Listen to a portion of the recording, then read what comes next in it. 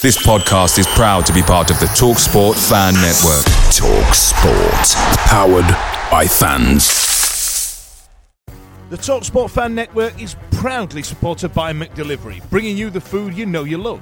McDelivery brings a top-tier lineup of food right to your door. No matter the result, unlike the Owls, you'll always be winning with McDelivery. So there's only one thing left to say, what's everybody having? Order now on the McDonald's app, and you can also get rewards points delivered too, so that ordering today means you'll get some tasty rewards later on. And between you and me, if you order just before kick-off, you can get it just in time for half-time, but I've not told you that. Only via the app at participating restaurants, 18 plus, rewards registration required. Points only on menu items, delivery free and terms apply. See mcdonalds.com. See you later. The Wednesday week is sponsored by Michael Constantine Wealth Management. We bet you can't find a financial advisor closer to Hillsborough Stadium. So it says we're live on Facebook, so good evening and apologies about the delay. I was shaving my legs, so sorry about that. It's 8:30 in the evening. It's time for another TWW Lockdown Live, where my name's Dan Fudge. With me we've got Vic, Steve, Ben, Ash, and you can see right at the bottom there, ladies and gents, it's Captain Fantastic once again. It's Mr. Glenn Loovens. Thank you for joining us, Glenn. Thank you for having me. Whereabouts are you based right now? Where are you in the country right now? Are you even in our country? No. Before the lockdown, I went back home to see family, and obviously I stayed over here just to see what's going to happen in the world. I was in Amsterdam in March, just before the first lockdown, early part of March, and going around the famous areas of Amsterdam is a lot different experience when there's no punters. When there's no Geordies there to ruin it for everybody. It's a very much. It's less fun, huh? Yeah, let's call it that. My favourite bit about Amsterdam is when you walk in there and it's the brazen bartering that you see, and it's usually the Geordies. You know what I mean? It's usually people from the northeast and doing the bartering through the window. But I could talk about that all day. Let's move on and let's talk about football. So normally Ben's done his homework. So as per usual, we're going to start with Ben. So Ben, kick us off and let's talk about Holland. Yeah, I've done a bit. So obviously you started at Feyenoord and you grew up with quite a good set of players around you. You had Robin van Persie, I think, and a Wednesday connection with Royston Drenthe. What was that like growing up at Feyenoord? Yeah, no, it was good. I went to Feyenoord when I was 12 years old. Like you said, at the same time Van Persie came as well. We actually grew up I think 2 streets away from each other, so we know each other quite for a long time. It's been a good setup, Feyenoord. It had a brilliant time, like you said as well. Royston Drenthe was there, but he was a bit younger than us at the time. So it's a great club to have been involved in. So growing up for that long with Robin van Persie, could you see from a young age that he would go on to play for, right at the top level, Champions League, Arsenal, Man United? Yeah, you could see he had something special. He grew quite late, so he was quite small for his age, but you could see his technique, his shooting ability. It was just phenomenal. And then when he hit like 16, 17, he started to grow and everything came together. I've been a bit of a Dutch football geek over the last few years. Like we said just off camera, that this is a shirt I followed Reggie Blinker around Holland with to try and get him to sign it. I never got him, and ended up watching a game at Den Bosch in how do you pronounce the town that it's in? How do you pronounce that? What? The town that Den Bosch play in. What's the town? Den Bosch. It's something like Sehertogenbosch or something like that. I couldn't pronounce it. Sehertogenbosch. Yeah, that's the one. Yeah, that's noises that we all say in Rotherham. Yeah. Den Bosch. So in the Eredivisie that in the early part of the 2000s. I was making notes of some of the players that you were playing against, some of the strikers that you had to mark. And you've got there, there was Van Hooijdonk and there was Kesman, there was Zlatan. He was there. Yes. You had to, you're coming up against Rafael van der Vaart and players like that. And then Kesman, who played in the Premier League, and John Dahl Thomason. And then there was also Gerald Sebon, who played for Heerenveen. Yeah. You know what I mean? So who was the worst one? Who did you come up against and think, fuck this? Well, that's an easy night's work. Yeah. No, it's actually probably the one who made the most impression on me was Zlatan at the time. He was as well quite young, but yeah, he was physically so strong. I remember one time we played against them. I think I came on the last 10 minutes. We were 3-1 up, and he barged into me, so I was on the floor, and then I hit my head, so I was a bit like dozy, and he just stand over me, and so I opened my eyes, and he's like, "It hurts, it hurts." So and he was just like, like an impressive figure to play against. Yeah. So he was always an asshole then. So that's good. I'll just make a note of that. Well, I didn't want to say it, but no, he's got an arrogance about him, and that's his personality as well, and that's probably why he came as far as he did. Yeah, I think that helps, doesn't it? He's a really good player.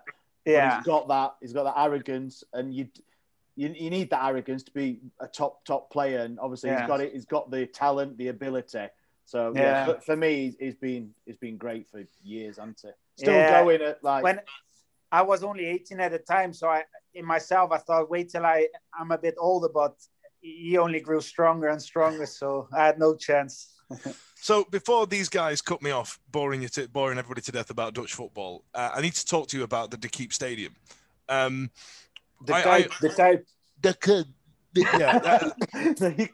My pronunciation of it's shit. Like, but it was one of the best stadiums I've been to. I really enjoy it, and I got stuck right at the top at the back. And when you guys score, the whole fucking stadium moves, like genuinely bounces. It's like one of those prefabricated ones. Can you swear on Facebook? Yeah.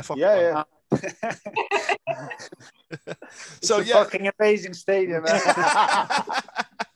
So yeah, it really is. I mean, I must admit. Sorry, Dan, just to, that was a much better explanation from Glenn than yours. Yeah. He's beat me there, hasn't he? I played in a lot of stadium, and for me, it's not because it's my old team and my hometown, but it's one of the best stadiums to play in. Like you said, the atmosphere it's really there, and it's quite old, but it's unique. And like you said, when everybody starts jumping and celebrating, you really feel it everywhere in the stadium. Absolutely. Now, I know we're going to get to Celtic and Sheffield Wednesday and even Cardiff at some point going forward, but you've played in some pretty hostile stadiums, like, Hillsborough when it's not going our way, Celtic when they're losing, you know what I mean, and the De Kuip, and that is shit. Like, losing in front of those crowds. I mean, surely playing in the De Kuip at such a young age prepared you for Hillsborough when you're losing. You get thick skin from it, trust me. You need it. Yeah, listen. If you're playing, you're more often you're so focused on the game that everything around you kind of fades away. At least that was with me. I always focused on the game, but yeah, sometimes it's you really experience it when you're not playing and you sit in the stand. Then you think, oh my God, that's not always a good atmosphere, but it's part of football and it comes with the job. Brilliant. Right, Ash, take me out of this De Kuip hole that I could talk about Feyenoord all day. I'm just going to keep it on there because not only did Glenn play for what we could say the best club in the world, Sheffield Wednesday, obviously, but obviously UEFA Cup. Now, yeah, that is something. Well, obviously, we've not seen European football at Sheffield Wednesday since I think Ben was a sperm. So I've not seen. So what was that like? Like UEFA 2000 or 2001, 2002? Yeah. Yeah. What was that like? It was I think my second year involved in football, and to come away with a trophy like that should have stopped on my the highlight of my career. But no, because you wouldn't have got to Sheffield Wednesday. That was the highlight. Come on. I mean, trophy wise, yeah. Trophy wise, no, it was amazing. Especially as well that I played in a couple of games as well. So it makes me felt even more like being part of the squad, and it was just an amazing experience. Also, that the final was at the Kuip, which made it even more special for all my family and friends, because they could be there and watch the game. So it was a special evening. Yeah, fantastic.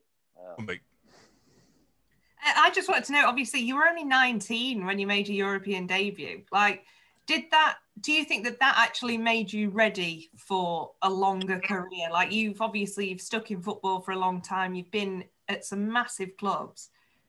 Was that debut the bit that actually made you grow up there and then? Was that just like a point that it's such a deal?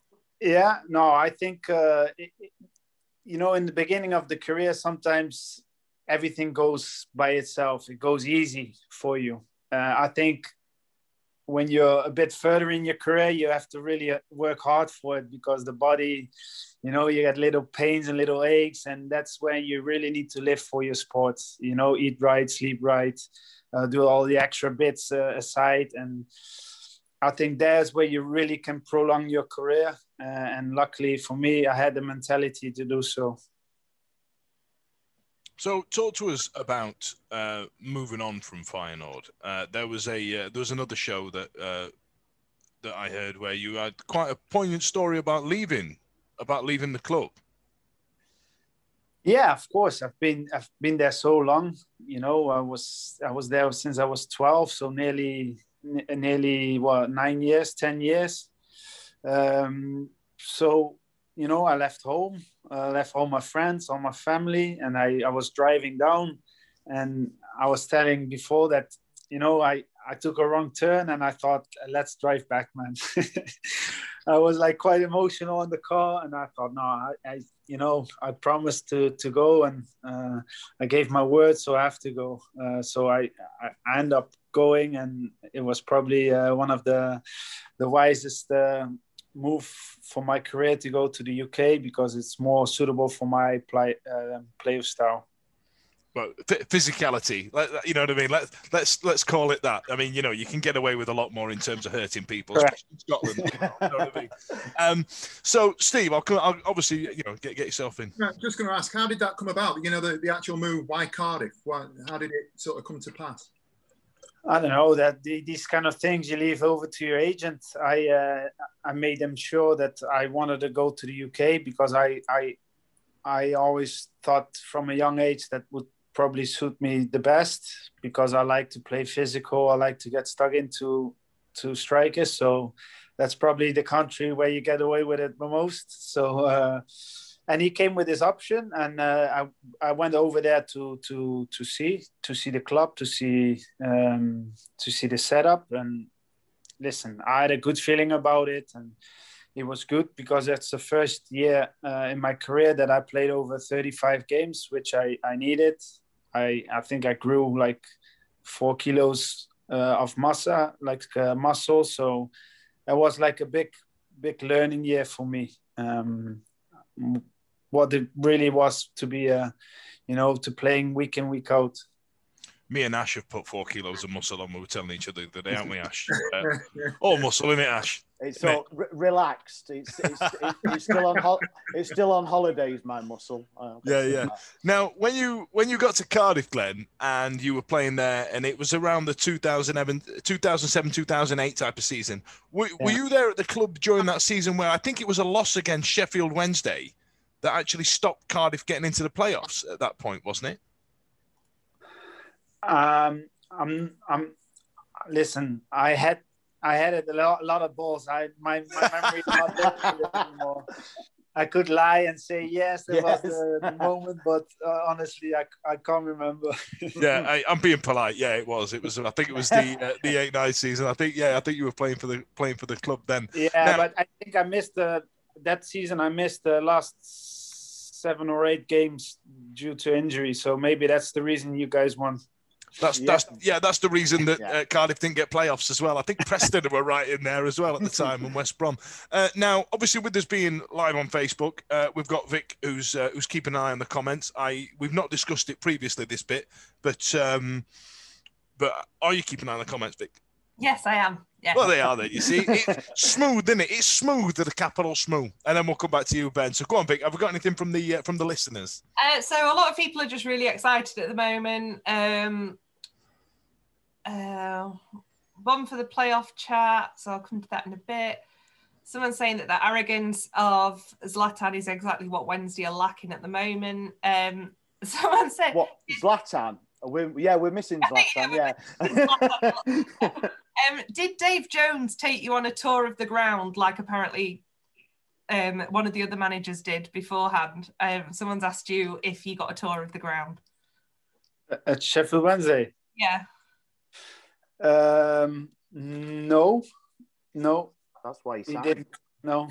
One of the other. I don't remember how it went, but I had a phone call from him that if I could help him out, because I think you guys were struggling somewhere down the bottom, and I was just recovering from injury without club. So he said, "Come on, let's help each other out." So I kind of needed somewhere to go and to get playing again, and I'm glad I did, because it's probably one of the most enjoyable time of my career at Sheffield Wednesday. We'll come to that in a bit. One of the other questions is back on the Royston Drenthey theme, and says, if you're going to take credit of being a bit of a big brother to him, he's since dated a Playboy model, released a rap song, launched a fashion empire, and been declared bankrupt. So do you take credit for any of that? Top big brother work there, Glenn. Top big brother work there, sir. Well, have you ever met Royston Drenthey? No, he looks insane. I try to stay away from him. He's always got the whole family with him, so I'm sure he doesn't need any brotherly advice from me. Okay, so let's move into Celtic, shall we? There was just one thing about Cardiff that I wanted to ask, because when you got to Cardiff, you formed quite a good relationship with 2 players that also played for Wednesday, in Darren Pearce and Roger Johnson. Yeah. And the partnership you had with them, I think with Roger Johnson, did you both play all 6 games in the run-up to the FA Cup final, 2008? Yeah, that year, I think the first 2 years I was playing with Darren, and then last year, then Roger kind of took over from Darren Pearce. Both had a good partner relationship. They're both a bit different, but no, it was a joy to play with both of them, and I think it was the reason as well that we did so well that year. And you thought that you'd scored in that FA Cup final. Well, thanks for reminding me. Ruined my evening. Well done, Ben. Yeah. No, of course, it was a moment that I thought I scored, but hey, that's football. Was unlucky. Should it have been disallowed? Sorry? Should it have been disallowed?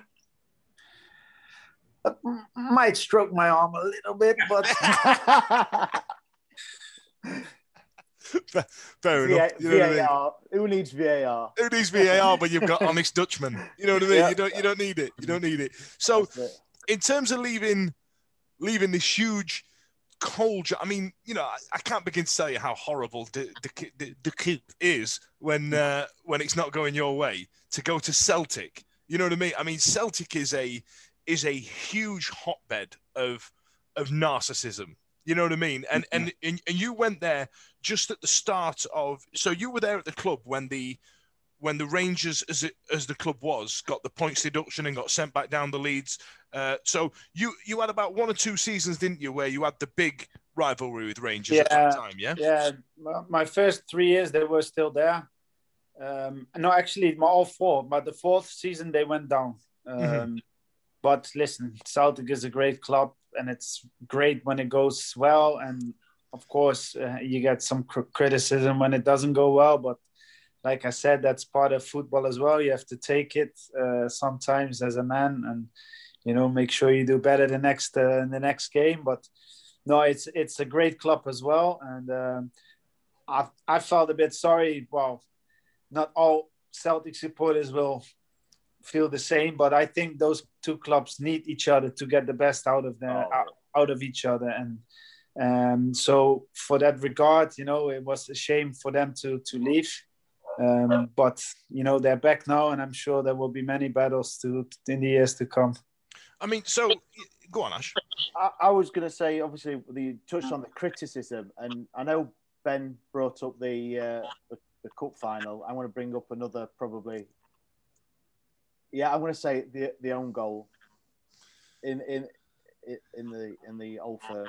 It's probably not one of the highlights of your career, but what was that like? Because it's part of football. The ball came across and you tried to get it away, but it was already quite close on the line, and these things happen in football. And you take it on the chin and you move on. What about the aftermath from the fans? What about, how did they treat you? I mean, it was a 3-1 loss, wasn't it? So it wasn't like it was a decisive goal at the end of the day. No, how were the fans with you? Listen, it's everywhere the same. If you score an own goal, you lose. You're the shit player, and it's always the same. And the next week you keep a clean sheet, and then you're the best defender in the world. That's football for you. That's why they say you're only as good as your last game. And that's I think that keeps you sharp as well, keeps you on your toes to keep doing well for your team. So touching on the point that you were talking about the two clubs needing each other, I find that really interesting because the last 10 years that have gone for Celtic, where they've won trebles, and they nearly got the 10 in the row until they effed it up this year, and all the rest of it. Was winning the league and getting those accolades for Celtic without Rangers, was that a bit like winning I'm the tallest in my house, me versus the cat? Do you know what I mean? Yeah, well, I wasn't there when, I left. Yeah. I left that season when they went down, so I never played within. Of course, you still have to win every game and do your best against the other teams, but it's probably less excited as they would be there, if it makes sense. So, like I said, they need each other to keep it tight, to keep it exciting, to keep something to talk about, bragging rights and all that sort of thing. So I love that you knew all this bullshit before you've even got to Sheffield Wednesday. You know what I mean? I love that you've already got that shit already absolutely smashed in, because I think, during your time at Feyenoord, there was that entire back and forth where Feyenoord banned the Ajax fans from coming in, and then they banned their fans coming in. Then Utrecht got involved, and they banned everybody going in, and you know what I mean? And then, so it was all petty nonsense by the time you were 20 years old. Yeah, to be fair, I used to go and watch Feyenoord all the time, and used to watch on the bridge to see when the Ajax supporters came off the train, and it was always chaos and hectic, but it was good fun watching it at times. But now with all the safety things going on, so I kind of understand it that they want to ban these kind of things. Go on, Ben. About your time at Celtic, just looking at the stats and stuff over your career, your time at Celtic was the time that you scored the most goals. You got about 1 in 10 while you were there, compared to one at Hill. You won for Sheffield Wednesday, a few at Cardiff. What was it about playing at Celtic that just somehow those goals went in? I think I was at the peak of my my physical ability, and I don't know, maybe a bit more aggressive going into duels. Maybe 10 head injuries later, you get less and less aggressive. I'm not sure. The football shit. Sorry? The football shit up there. Yeah. Go on, Vic, I don't know sorry. what to say, but okay. Right, Ben, go on, carry on. Lager, yeah. Yeah, your name's Ben, isn't it? I thought Vic was still talking. So from Celtic, you went over to Zaragoza in Spain. What did that move entail? Listen, I thought at the point of my career that I wanted something else, more bit of football as well, but more lifestyle as well. So a bit of warm weather, enjoying outside football more with the family. But the football wasn't my cup of tea. I think I got 2 or 3 red cards as well in that year, and I thought, I'm too aggressive for this league. I think Chef Kikuchi said a similar thing when he's tried to go outside of certain countries. The physicality that's allowed in some countries compared to others is really quite prevalent, and obviously your brand of football didn't fit with the Spanish league, I assume. Yeah, sometimes I had the feeling I didn't even touch him. I was just looking, and he tried to book me already. I was like, slow down, ref. Glenn, can I just ask, you mentioned then about your family. Obviously, like when you're club captain at Wednesday, people follow you on social media and they like to get involved with every aspect of your life. And your wife was quite a prevalent figure, not only because she's absolutely beautiful, but it sounds like you've been together forever and kind of gone around with you everywhere you've needed her to go. How much impact has like her support had on your career? No, I think most good footballers, there's a strong woman behind it, and they don't always get the credits, but they're so important for a player. Happy home. It's always good. You're clear in your head, and you can just focus on football, and the real work at home. The wife does, and not always people will see that. She takes great care of my kids. She takes care of me. She has to read also all the shit that people write about you and stuff. But like I said, she's a strong woman, and she helped like a lot in my career. Because you've been together since you were really young as well, haven't you? Yes, yeah. She was 18 and I was 20, I think. So yeah, we're like 16 years together now, so it's quite a long time. Is she quite glad that you've retired now and you're not just going to move her abroad anytime soon? Or is she fed up of having you at home this year? I think she got used to the lifestyle. So I think she finds it quite boring to be back home now, knowing that this is going to be it. I was going to say, you've taken her in the space of 8 years. You've taken her from Spain to Sunderland. You know what I mean? Yeah, it's true. I'll tell you what, Vic. I actually took her from Glasgow to Spain and back to Sunderland. It's just like an old episode of Bullseye. Like, here's what you could have won, but you can't have that. I'm going to take it away from you. Like, you know what I mean? I've just thought, we've been doing this show for about 10 years, and I've just thought, my apologies to your Mrs. Glenn if we've slagged her off on this show. If we've slagged you off on this show. I didn't mean to. It weren't me. Like, you know what I mean? I don't know what you mean. It's all right. It's all right.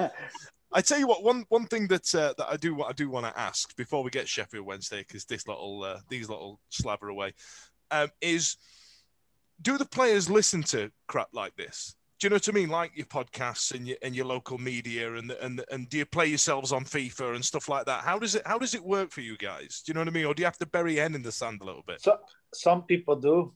I personally didn't. I listened to the people that. Like your coaches and stuff, your teammates, and people that can actually help you. And I know I'm not naive. I know every fan has their opinion, and that's fine by me. I haven't got any problem with it. Probably, as you see, I'm in life with a smile on my face, and something that happened before, I try to rectify the mistake and give my 100% the next game. And sometimes that's all you can do. You shouldn't live too much in the past that's behind you, and, focus on the future. So you didn't get pissed off at your FIFA rating, for example? I don't play FIFA. I'm a grown man. I can't I've been saying it for years. I haven't got time. There are people our age, Glenn. There are people out there asking their mums if they can use the big telly in order to play FIFA on in their house. You know what I mean? Come on, man. I had kids on a quite early age, so no time for FIFA in my house. Oh, you just wait till they grow up. Right then, we're at the halfway point now. So I'm going to Vic, mention a sponsor and talk to us about Facebook. What have we got on there? Hold on, I'm just muted. I was just checking something that I knew was true, and we'll get to it later, I'm sure, when we're talking about derby matches. So we have had some questions. Bear with me. I'll mention the sponsor. We are sponsored by Michael Constantine Wealth Management. Thanks, Mike. You're great. Glenn, we are getting a lot of people asking, are you looking to go into some sort of coaching role in future? Do you ever see yourself either working at Wednesday or Celtic? Is there any sort of plan for that in future, or are you just enjoying retirement? Well, I'm still quite young, so I would like to do something after football. I started to do my coaching badges at Sheffield Wednesday and then at Sunderland, but I'm not sure. Then I did a bit of like a.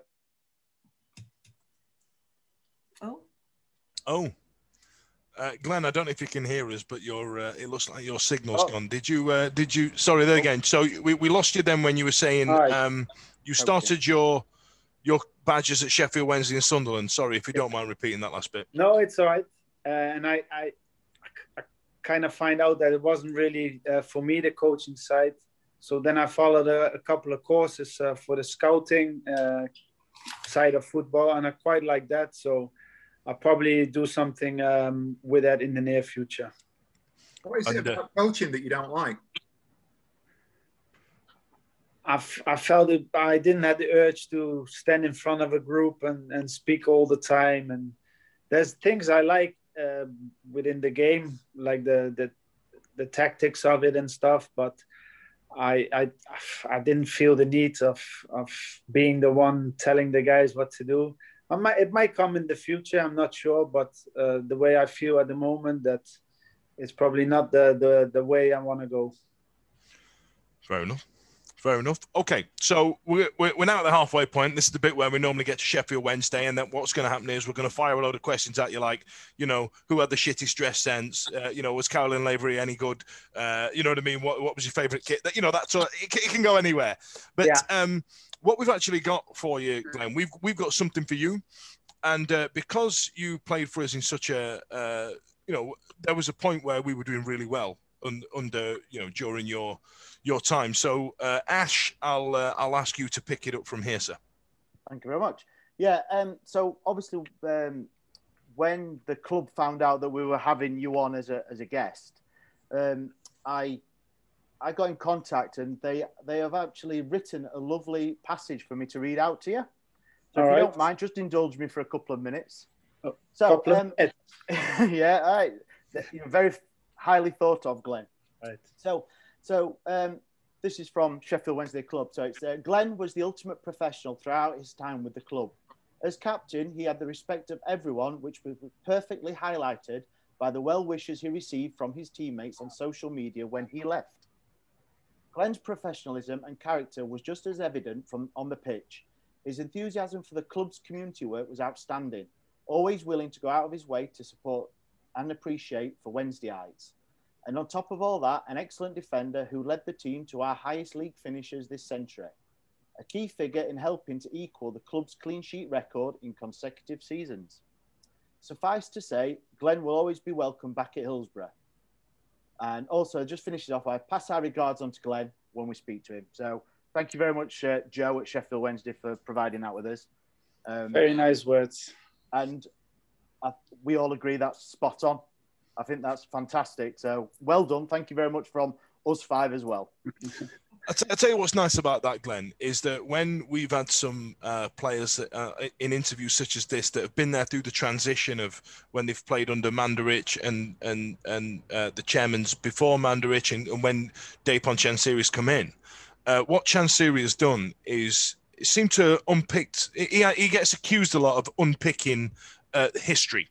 going, well, I'm in charge now, so I'm going to get rid of that. And we've had fallouts with players like David Hurst over the years, and there's some people go, well, I'm not involved with them now, and they tut and roll their eyes and things like that. So to be regarded in that era of being one of the better players of the Chansiri era, it's high praise indeed, right?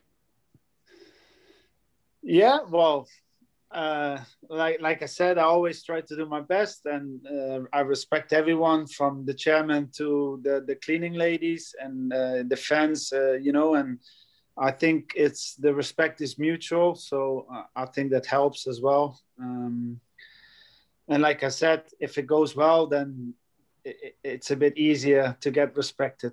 Let's put it that way.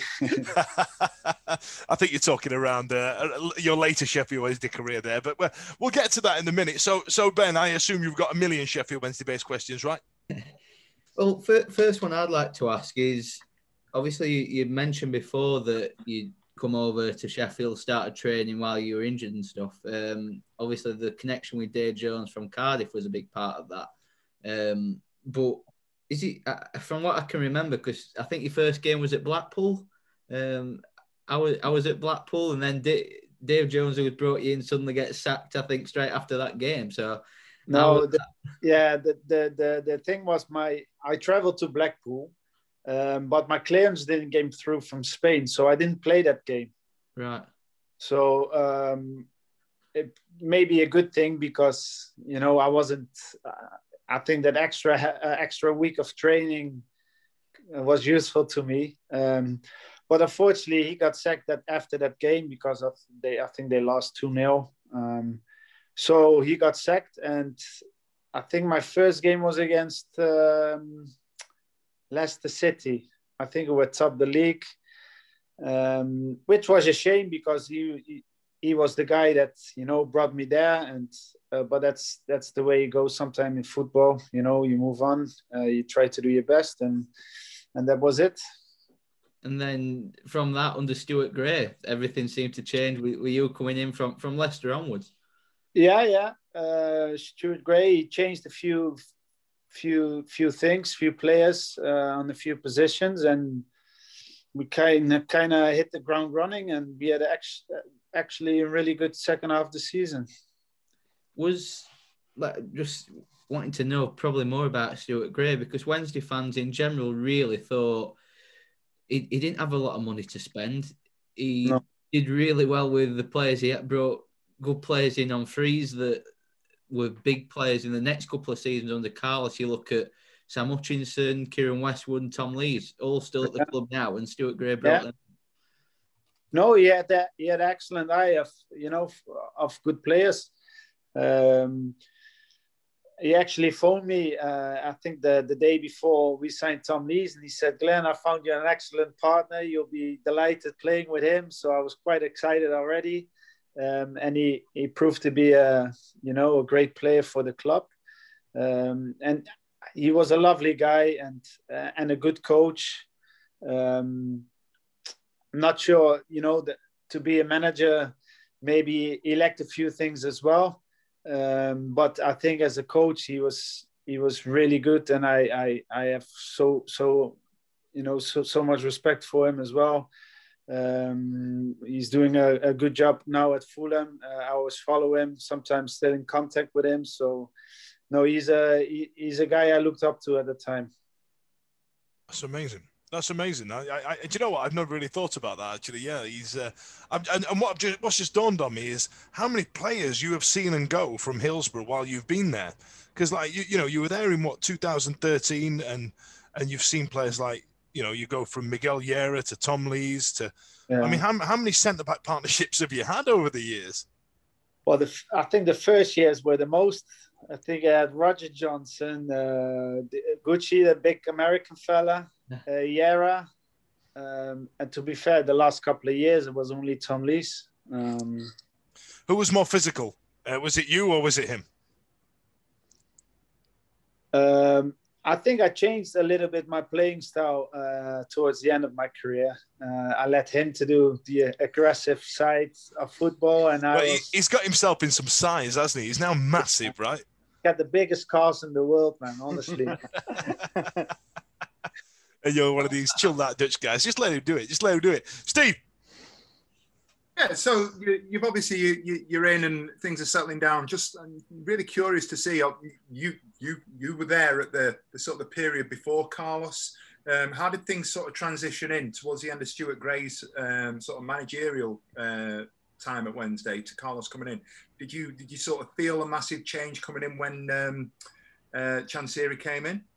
Well, obviously, I just knew what I read about him, that that they're a wealthy family, and with wealthy family comes a lot of money to the club, which at the time probably Wednesday could use. I phoned Stuart Gray when I found out that he was leaving the club. I was quite sad because I had a good relationship with him. But now the new manager came in, a lot of new players came in, and probably sooner than expected, everything kind of gelled together that season, and it was a very good season, the first one under Carlos. Yeah, I mean, for me, there was a point in that first season, and I don't know about anybody else, and we've not talked about this, but it was the Brentford game away when Jao scored. Was it like the last minute, and then all of a sudden you kind of think, I remember that. Yeah, we're onto something here. Yeah. As you look back on the season, it wasn't like we went on a massive unbeaten run. We just seemed to be solid and consistent throughout. Yeah. I think that's something that Carlos has brought in, or did bring in. He was never one that went on a massive run of 10, 15 games where we just won game after game after game like we did when we came up. He was just solid and consistent in terms of turning points as we went. We hardly lose 2 games on a bounce. It was like we lose one, we win one, maybe we drew, then we lose, but we never went on a bad run. But for me, what I quite enjoyed the most, it was the way we played. I don't know, it felt like free flowing and good play of football, which is always nice to play in. These long balls and fighting football, and it's less enjoyable to play in than the way we did. And that first season, obviously, as we've just said, it wasn't like a sort of a run where we were going to go and sort of go undefeated for periods of time. Was there a point where you ever thought, or there was a discussion around the squad that we're in with a chance to make it here, or was it something that just sort of appeared? I don't know. I think that the belief grew gradually. Like you said, we never went on a mad run, but we were there, and it got closer and closer. And I think people just got the belief, listen, we'll take it one game at a time, but if I don't look too far ahead, I think there's a possibility for us to make it. And like I said, everything gelled together quite nicely that season for us. The season from the playoff final to Carlos' second season to the Huddersfield game to the third season. Now, Sheffield Wednesday have become within 1 game of the Premier League. It's the promised land, Yeah. And then to lose in the fashion that we did. And then is there a point over the summer where you go, I've got to do it all again? It must be a real big conscious effort to absolutely get yourself up to go and do it again. Or was morale in the squad that high that it didn't seem that much of an issue? Well, I can only talk about myself, and I felt really tough the first couple of weeks into my holidays. You were that close of achieving something great. It took me a while to pick myself up, I'm going to be honest. But, as soon as the season starts, you put your head into, the same direction altogether. And we went for it again. And again, we came quite close, but not close enough. We'll come to the playoff final in just again, I assume, in a second. Vic, I believe you have a question. I just wanted to ask Glenn, and we've never got round to asking this to anybody who we've interviewed that's been a club captain. What does that entail?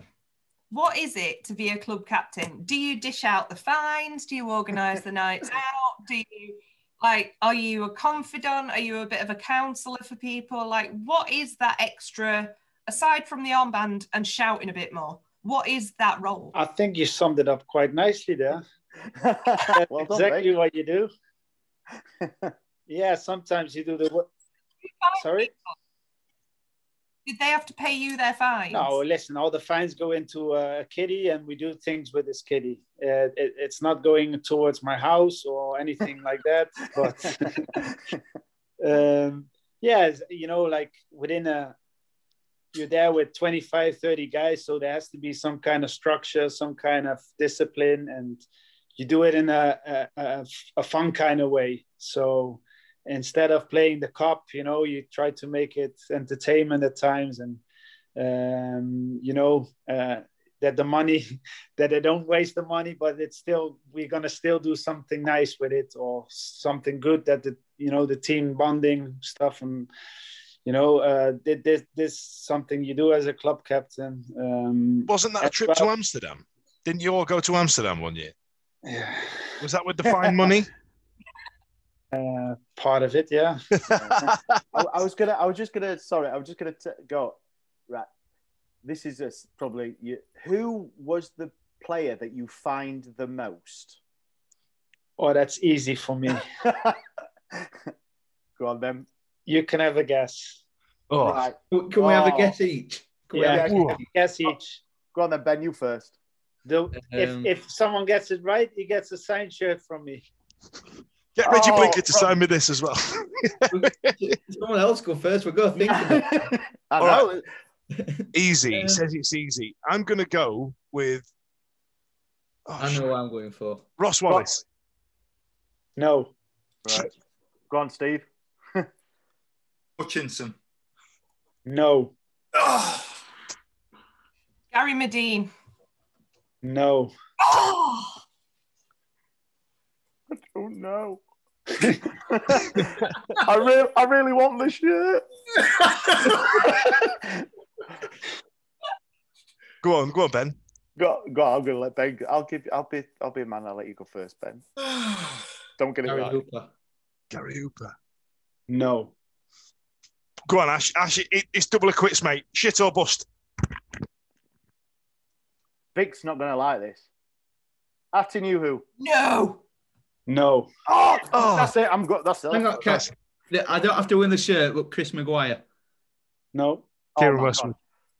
No, not Kieran Westwood. Forestieri, probably. Oh, Shall I tell you? Yeah, tell us. Lucas João. Lucas João? No. I don't want to... everything for this football club. He lost a tooth. I don't want to perpetuate any stereotypes, but what was he constantly fined for? Lateness. Again, I don't want to perpetuate any stereotypes. What was it? Was it usually timekeeping and... Yeah, just being late. Wow. Yeah. All right. Steve, my apologies. But he paid everything with a smile. Yeah, with his toothless smile. Yeah, because he knew that it was going to contribute to a night out. That's what it was. That's what it was. Go on, Steve. I was going to ask about Joe, actually. There's one or two players that I'm kind of curious about. Obviously, he came in and we paid a little bit of money in the when he came, we paid a decent sort of transfer fee for him. It never really kicked on for him, though, did it, with us? No, he's been quite unlucky with injuries all the time. He had always little niggles and little, things that set him back, you know. And it always took him a bit to get going as well. But he's probably the most gifted player that, within the squad at Sheffield Wednesday. Like, natural ability, he was strong, quick. He could jump, he could finish, good technique. He probably had like a lot of things going for him. So hindsight is a wonderful thing. And obviously he's having a really good season this year with Reading. Do you think moving him on was good business? Listen, I think probably Sheffield Wednesday kept a few players too long and went out and, left, at the end of their contract. And as a club, it's never good business to leave too many people go out of their contract. End of the day, it's football, but it's kind of business as well. And, it needs to be viable to live as a club. And I think in that part, they wasted some money as well. Do you know what? I think that's probably my biggest complaint about Chansiri. It's just that sell them while they're worth something. You know what I mean? Yeah, but being unfair there, because I think when we first sold Zhao, before he was making moves at Reading, we all thought it was. We were all okay with it. Yeah. No, listen. It's sometimes it's beforehand you don't know always how it pans out. Like now he's a top scorer of championship, okay, but it might have not went that way, and that's football. It's always easy talking if something happened already, but as a club sometimes you need to sell your best players on to make money, to invest in new players. Absolutely. Now go on. Just going back to just a little bit to like the whole dressing room atmosphere. There's one player I want to ask you about that you and Jose Semedo seem to have quite a big impact on that dressing room that got us to two playoff campaigns. And when you left, as a fan base looking in, I think the whole fan base in general sort of thought that when you two left, that we lost two huge leaders in the dressing room that we've never really replaced since. Yeah, well, it's always in football, if people, that are important in the dressing room leaves, then normally the next one stands up.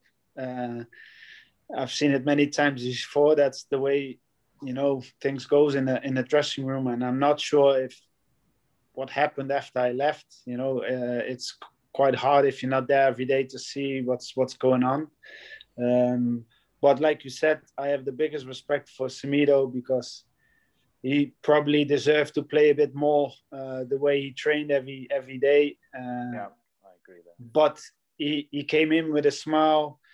He pushed people on, and when he had to come on the last 10 minutes, he gave his all. So he's like I said, a real credit for the club as well. Now, Glenn, I'm just going to get just a tiny bit serious with you now. I'm not going to try and put you on the spot, but there was I normally get left to ask the difficult questions. It must be my winning smile. That must be it. But there was a really tentative moment. It was early on in the second season of Carlos when we just signed Stephen Fletcher and Fernando Forestieri refused to travel to Norwich.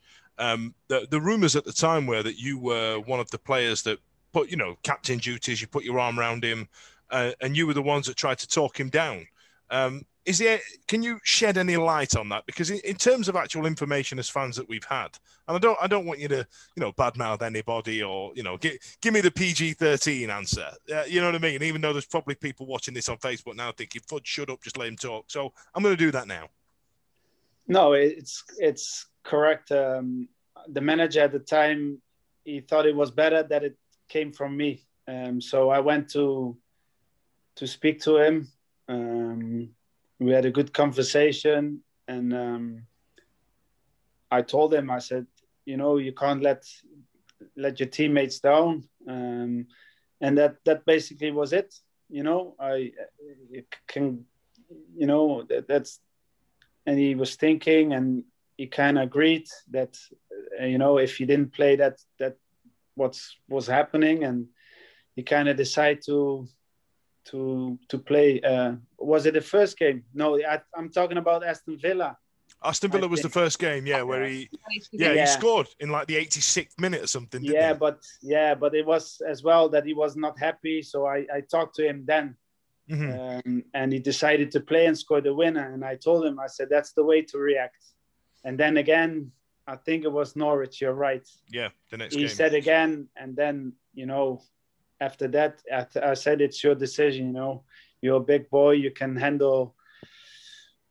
You know what you're doing at the moment. So I think the second time he decided not to play.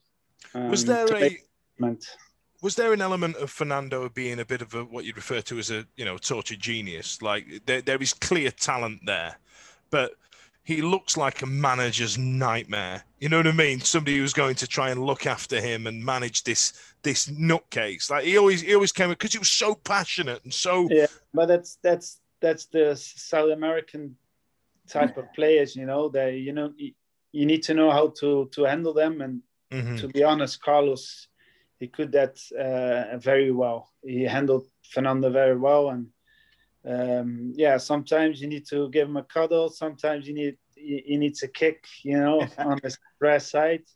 But you need to know when to do what. But everybody could see he had a lot of quality. So I had no problem with it because, coming Saturday, he will make the difference for you. Absolutely. Go on, Ash.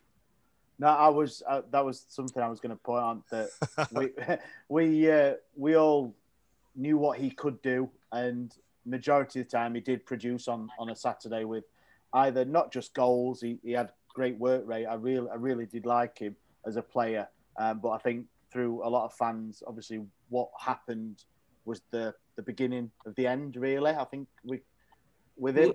So it was like even after that though, Ash, he did produce on one night, which led to Glenn getting his only goal for Wednesday. He did set Glenn up that night at Newcastle. Yeah. What was that like, Glenn? Yeah, well, it was a long time coming, that goal. But listen, if you do it in one stadium, then why not in a big stadium like that, in important games? So, well. I can see it. I can see it from my hotel, actually. So. I tell you what, St James's Park. that Boxing Day Newcastle away day was huge, because I thought it was a turning point of our season. I think that was a day where we realised that we were a contender. We are a big enough team to rub shoulders with these people. And I think I was in a pub in Sheffield at the time, bent over this couple on date night. There was a load of Sheffield Wednesday fans in the corner screaming at the TV.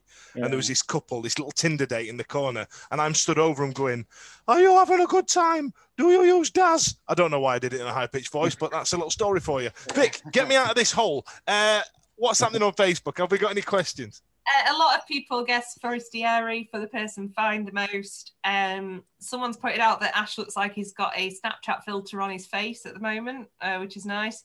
Whoa. I'm not down with the Snapchat. Is that good? I don't know. No, it's not. All right. Hotel room in Newcastle. I know. There's not been a lot else, but I just wanted to quickly, before we let you go, Glenn, was obviously you played in a lot of derbies in your time, like the Old Firm derby, you played in the Sheffield derby. And you did manage to get sent off in the Sheffield derby. Obviously, the second yellow. It was a cracking tackle, though. It's not that bad. But I thought the first one was amazing tackle. Yeah. Yep. Yeah. I thought that was on the ball, hard but fair. I mean, that was to be honest, Glenn, that we don't really want to remember Sheffield derbies. Let's be honest, there wasn't a great one that season, and they'll never forget it. The same as we've gone on about one for 40 years. But how did that feel? So obviously you played in all these derbies. We've talked to so many players now that have played at Old Firm, played at the Wednesday United derby, played in the Newcastle derby, and everyone always says the same sort of thing about the atmosphere and it's all white noise and the same thing. But you got sent off. How did that feel? Like, was that not just emotion as you leave that football? Because you didn't get sent off a lot in your career, to be fair. Unless he's in Spain. Unless he's in Spain, Well, listen, it's never nice to get a red card because, it's the walk of shame to get off the pitch. It takes forever, man. If it was me, I would sprint off that field, but... No, listen, it's something that happens as a footballer. It's a shame that it happened, on a big occasion like that. But listen, you don't do it on purpose, and you move on. Because, I was just glad they didn't lose that game. Yeah, you're first in the communal bath, so that's got to be the best thing, though, isn't it? Because you don't want to go in after anyone else, do you? Do they still do that in the? So I first let him down. on the pitch, then I piss in the park. That's what I mean. Do you know what? I was going to do a piss gag. Beat me to it. You're that kind of guy. Huh? I tell you what. So I'm going to wrap it up now here. So, ladies and gentlemen, Glenn Loovens, club captain, played in the playoff final. Own goal in a Old Firm derby, sent off in a Sheffield derby. Great player, shit at derbies. Ladies and gentlemen, big round of applause, Mr. Glenn Loovens. Thanks a lot for joining us. Thank you very much. Stay on the line, Glenn. Vic Tech is. The Wednesday week is sponsored by Michael Constantine Wealth Management. We bet you can't find a financial advisor closer to Hillsborough Stadium. It's the 90th minute. You've got all your mates round. You've got your McNugget share boxes coming down the left wing ready to go. Your mate's already been booked for double dipping and you steal the last nugget, snatching all 3 points back of the net. Le Bosch. Order McDelivery now on the McDonald's app. You in? At participating restaurants, 18 plus, serving times, delivery fee and terms apply. See mcdonalds.com for more information. See you later.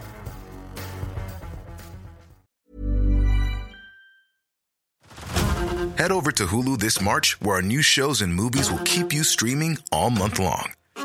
Catch the award-winning movie Poor Things, starring Emma Stone, Mark Ruffalo, and Willem Dafoe. Check out the new documentary, Freaknik, The Wildest Party Never Told, about the iconic Atlanta street party. And don't miss FX's Shogun, a reimagining of the epic tale, starring Anna Sawai. So, what are you waiting for? Go stream something new on Hulu.